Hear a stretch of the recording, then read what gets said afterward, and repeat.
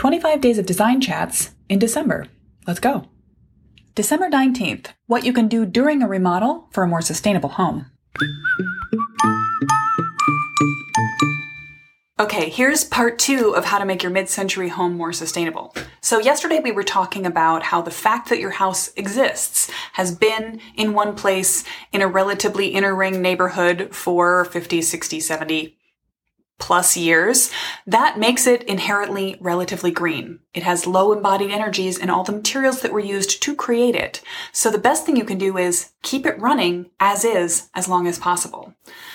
Now, remodeling is not inherently a green activity. We're tearing out things that may or may not work and tossing them into landfills and then buying new things from other sources and reinstalling them in the house. But if done right, you can make an overall improvement in your house and you can make a minimal dent in the world's resources while pleasing yourself and making your home a more lovely place. After all, one of the most important jobs a building has to do in order to keep existing is to be worth it, is to be justified to the people that live in it, love it, use it.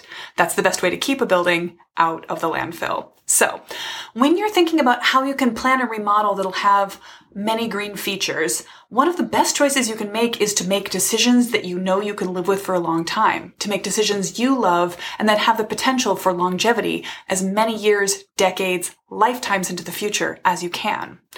As you go forward, you want to think about what the house is doing right now from a sustainability perspective and how you can improve on that. For example, one of the best ways to create a new sustainable home is to think about its passive solar potential. That is, how does it passively respond to the way the sun moves through the day? Does it catch daylight and reflect it around inside the building so you don't need to use a lot of artificial lights? Does it allow daylight to come into the house and warm it up during the winter, but naturally block it out during the summer? These are features that sustainable houses can be designed with, and yours may or may not have had any of that thought process included when it was built.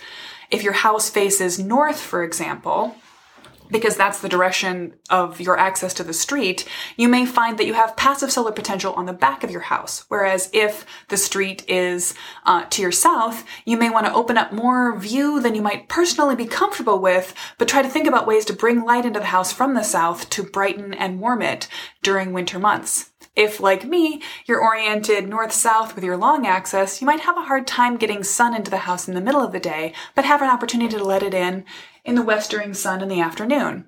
Thinking about how the sun is heating up your house or helping it stay warm, as a bad thing and a good thing at different parts of the year. Thinking about your house, how it's helping itself stay cool. If your house is surrounded, this isn't architecture, but good planning, by deciduous trees, they may shade it in the summer and allow the sun to warm it up in the winter. You want to think about how you can change that potential with any addition. So if you're pushing off in a new direction from the house, where's the sun going to be in coordination with that? Can you use your new addition to shade part of the house that exists to create a sunny, plant-friendly room where you can create warm, cozy winter heat? Or can you add in shading elements that are calculated to keep the sun out during the hot parts of the summer?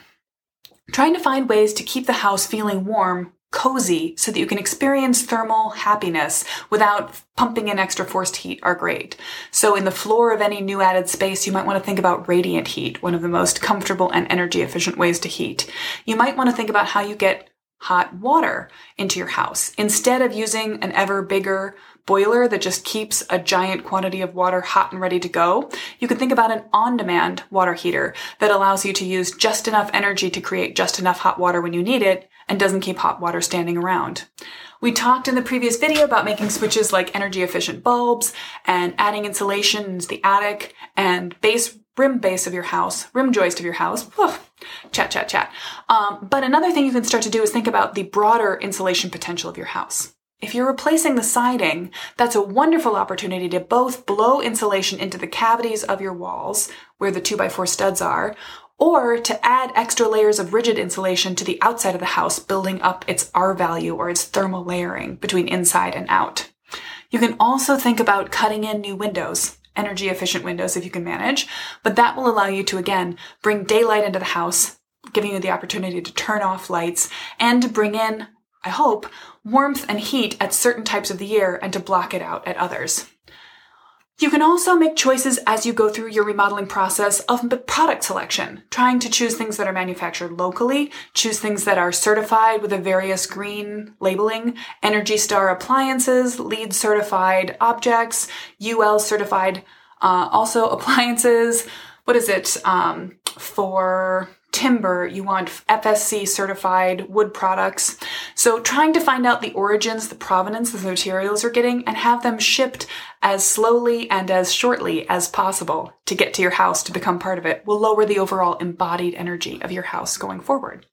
And then finally, remembering that small is beautiful. The less you can do to your house, not do less to have less, but the more precisely you can modify your house, the more you can tweak it to be just the thing you want and not extra, the more you can have a house that will last sustainably and please you and future homeowners for generations to come. So if you have questions about planning a green remodel for your house, I would love to chat about it with you. Put your questions in the comments and we can get a conversation started. I have a feeling this is going to be the subject of more videos to come. So hooray for everyone who wants to live in a sustainable mid-century house. You're already on the right path by remodeling a house that exists instead of building new. So let's talk about how you can make your house as green as possible.